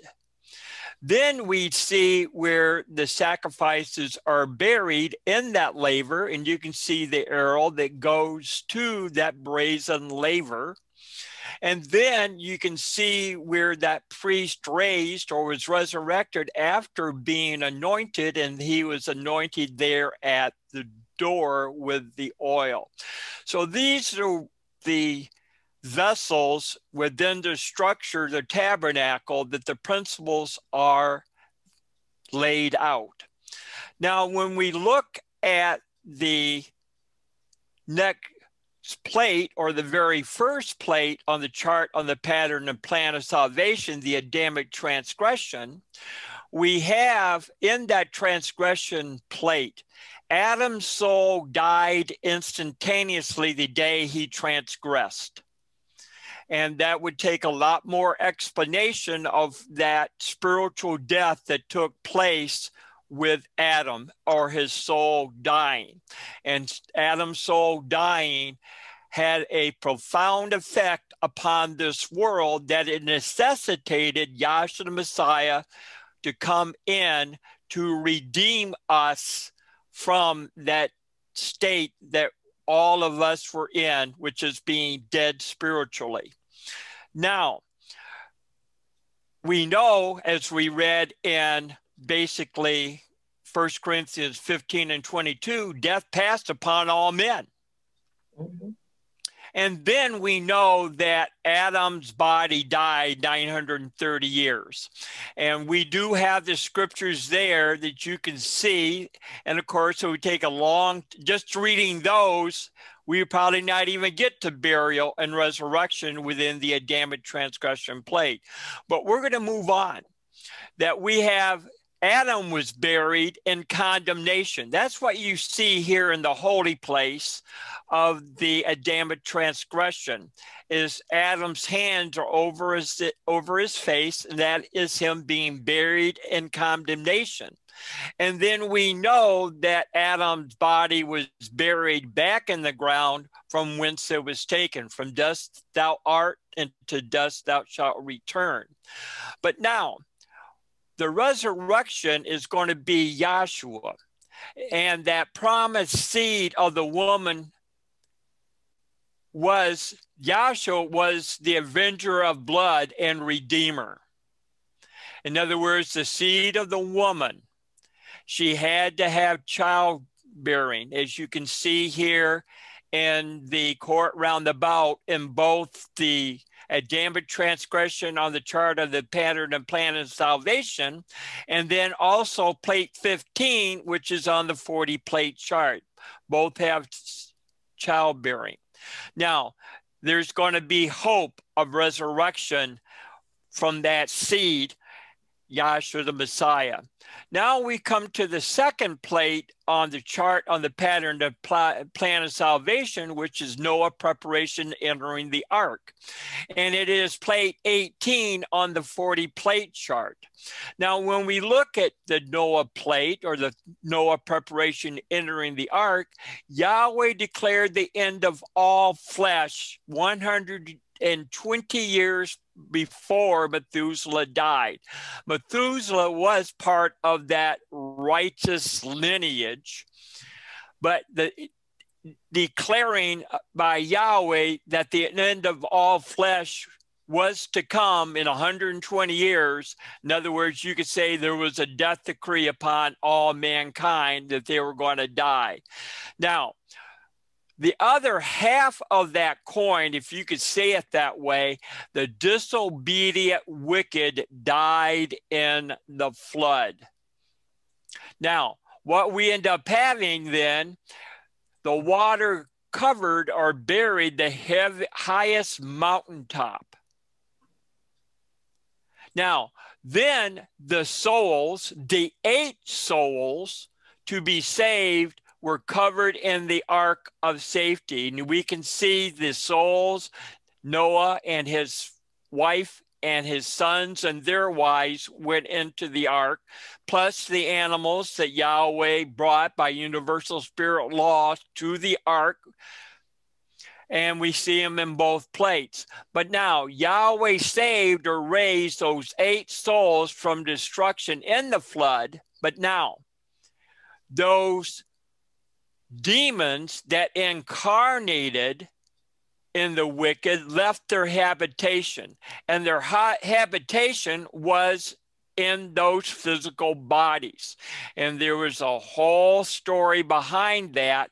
But when you do a real quick look at what takes place in plate number 16, the antediluvian apostasy, Cain's consciousness was immersed in wickedness. Therefore, that's what Noah was sent to do, was to warn that wicked. And then eventually in plate 20 on the 40 plate chart, which is the end of the antediluvian age and the beginning of the post-diluvian age, plate 20, which is an upward operating plate, we have that wicked being destroyed. So that is the point of that resurrection. Now we come to the chart of pattern and plan of salvation, Abraham and King Melchizedek. Now in this plate, it is basically, you can read it right at the very bottom, death, burial, and resurrection of Isaac, because Isaac was the promised seed of Abraham.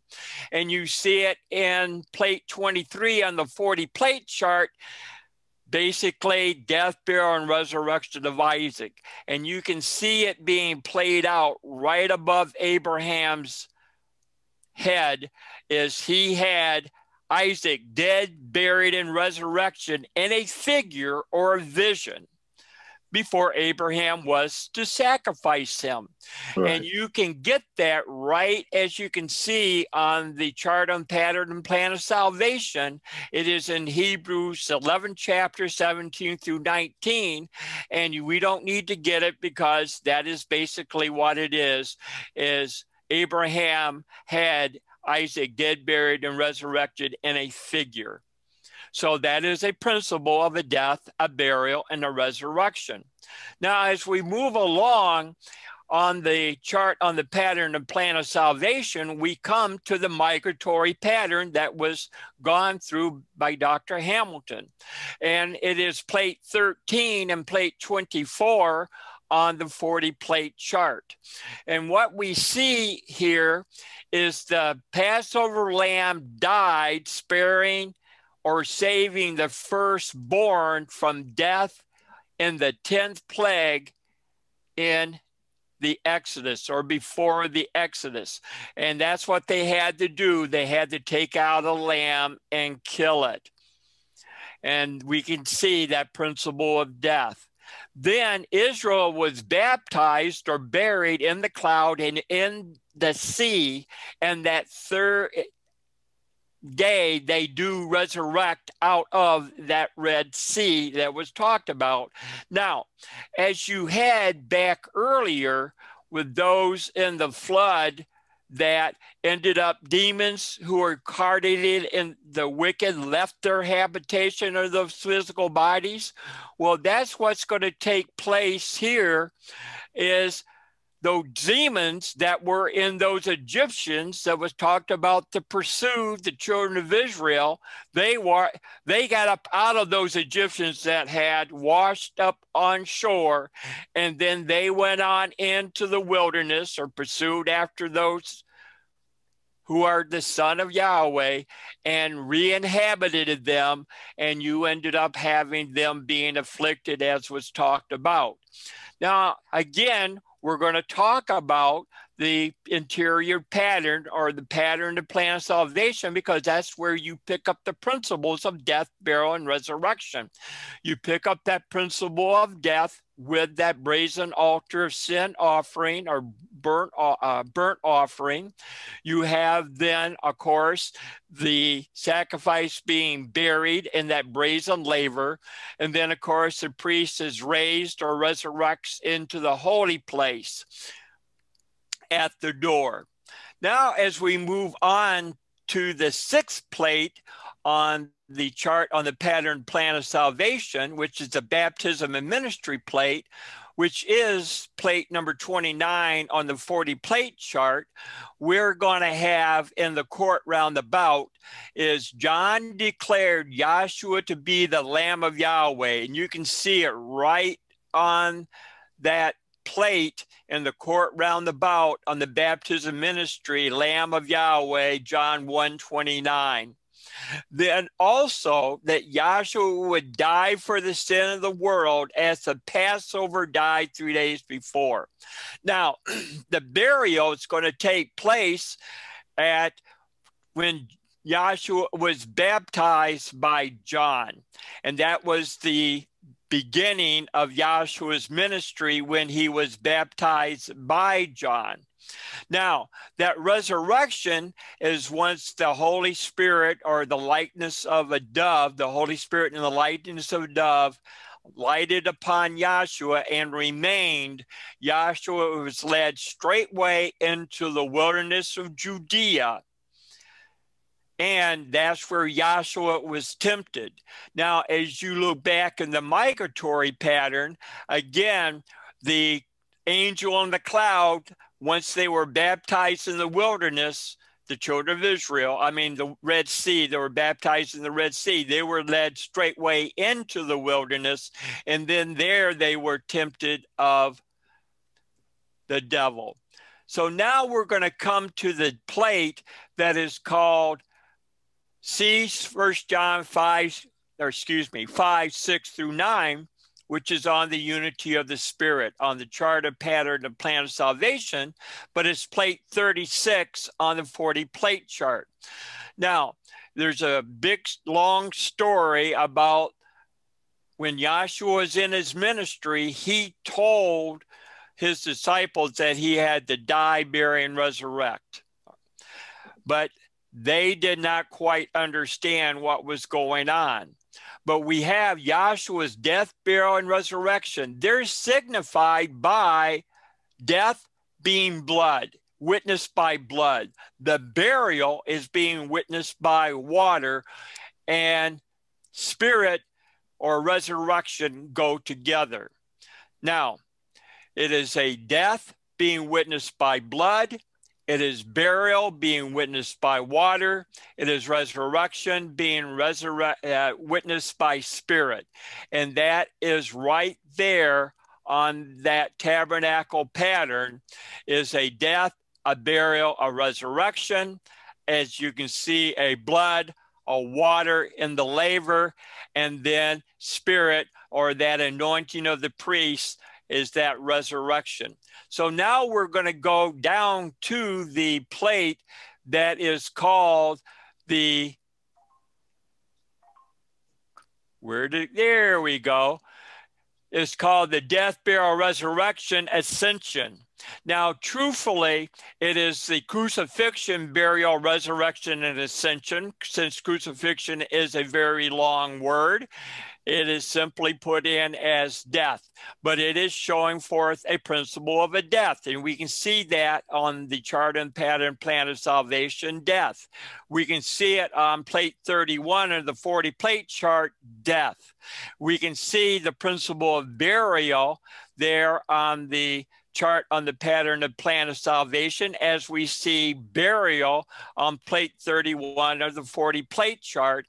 And then, of course, we see the principle resurrection there on the chart of pattern plan of salvation as we see resurrection on plate 31. So Yahshua died on the cross, was buried in Joseph's new tomb, and raised the third day by the pattern. Now, this is what that did for us. This redeemed believers from sin and death in the covering sanctuary of Yahshua. In other words, as Noah and those other 7 souls got into that ark is that covering sanctuary for them, which is a type and shadow of Yahshua being that covering sacrifice, that covering for us who is raising souls to eternal life. Right. Now, as we move to the Pentecost plate, this is going to be plate number 8, and we have here again the Holy Spirit revealed how and why Yahshua preached and prefigured his death, burial, and resurrection. In other words, when Yahshua was in his ministry, his disciples did not understand when he said, I have to be given over unto the Gentiles to die and to resurrect. They didn't understand that at all. So on this Pentecost plate, that understanding comes about after, as we see here in Pentecost C, or the holy place, that baptism, the Holy Spirit of promise, is being poured out upon the believing Jews. And we see it here on the Pentecost plate, plate 32, the baptism of the Holy Spirit of promise. It was a promise given, and it has been fulfilled here on Pentecost. So Yahshua quickened or raised the apostles to preach Yahshua. His disciples were raised to preach him, Yahshua, according to the scriptures of the prophets. Now we're going to move to a plate called Pentecost on the chart on the pattern and plan of salvation, which is plate 33 on the 40 plate chart. In this persecution plate, what we end up having is down here in the court roundabout, this figure splayed out or laid out is the one Stephen. And you can read about that in Acts 7:54 through 60. And you can see where it is Stephen is stoned. That's him kneeling. And here you have those who are stoning Stephen. That is a death. And he was stoned because he preached the gospel of Yahshua the Messiah.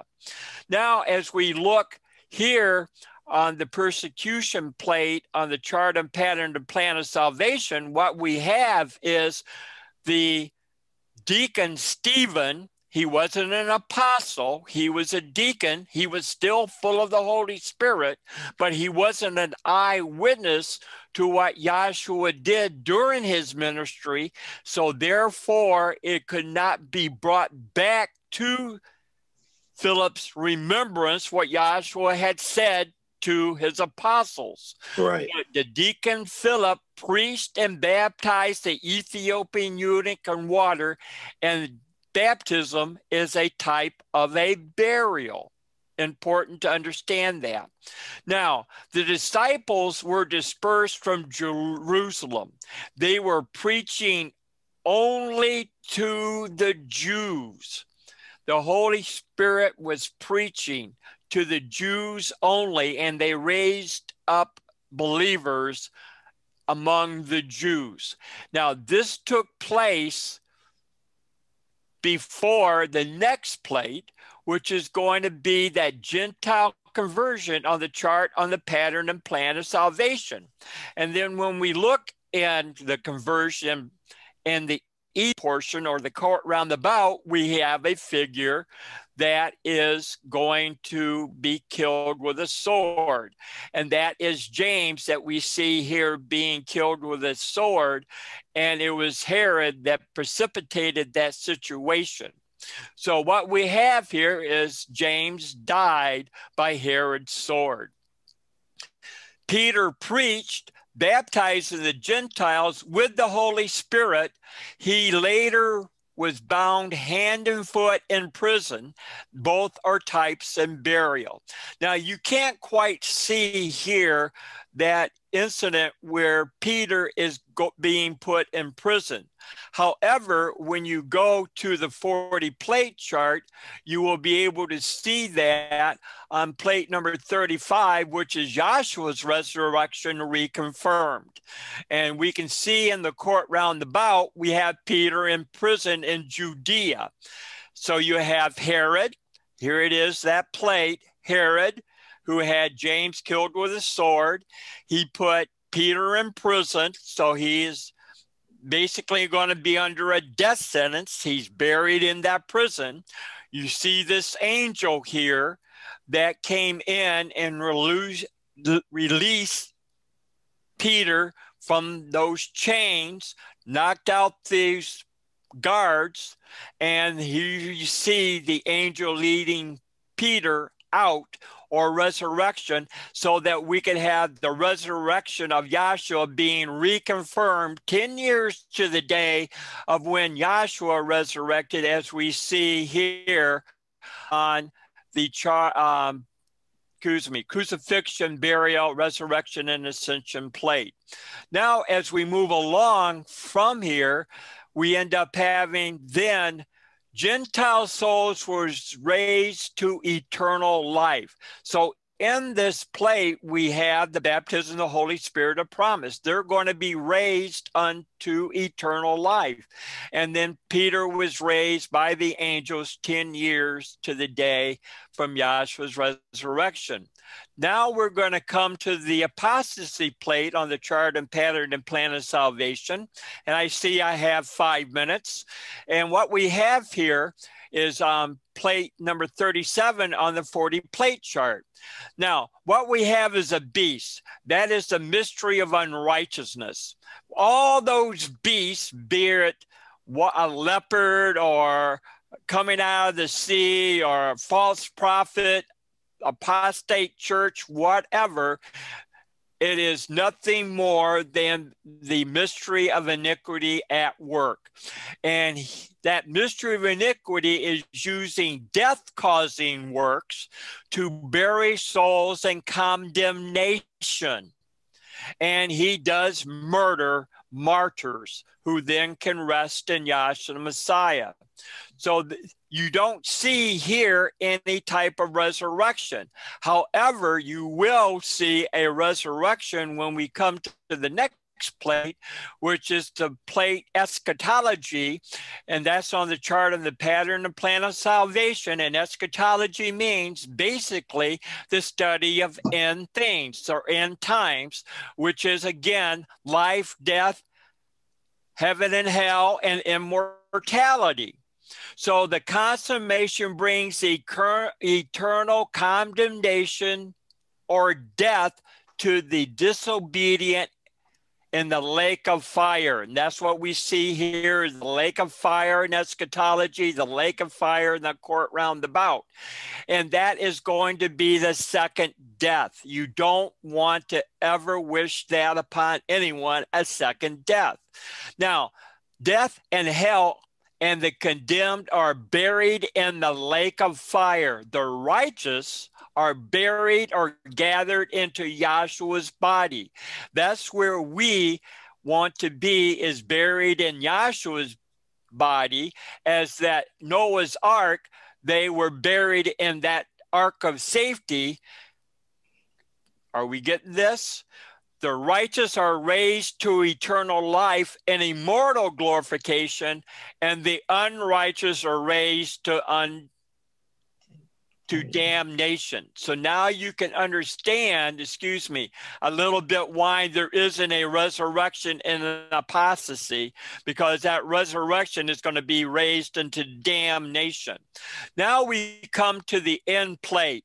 That is ending, omega, or tau, which is the last letter of the Hebrew alphabet.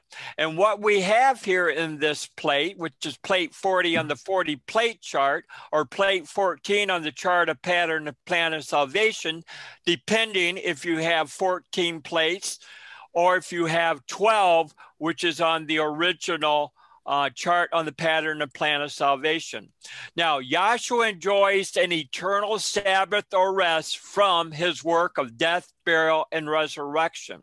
So we have gone in to the scriptures and found where we can locate the death, burial, resurrection principles.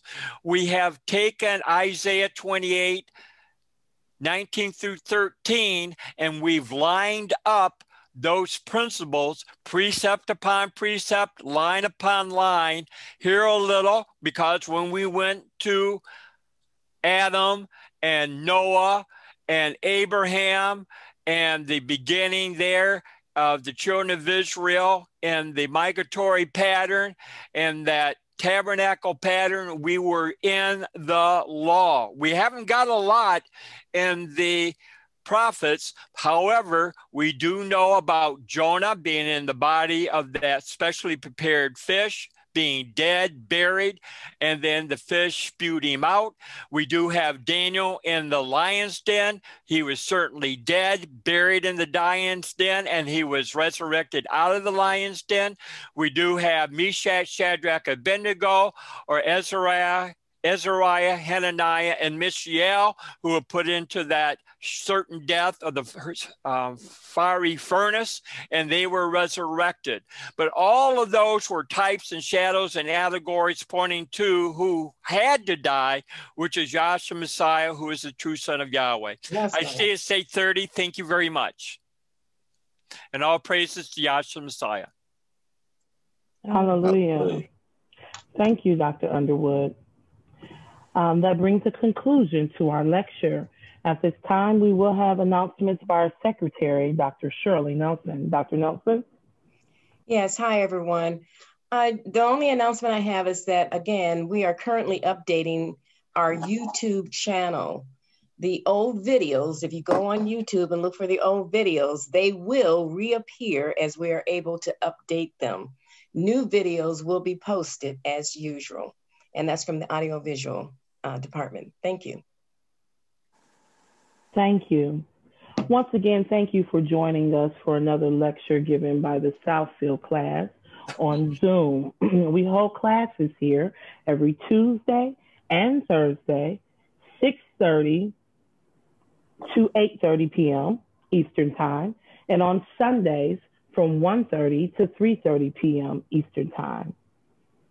Once again, we thank all of our visitors and members for joining with us and all of our speakers.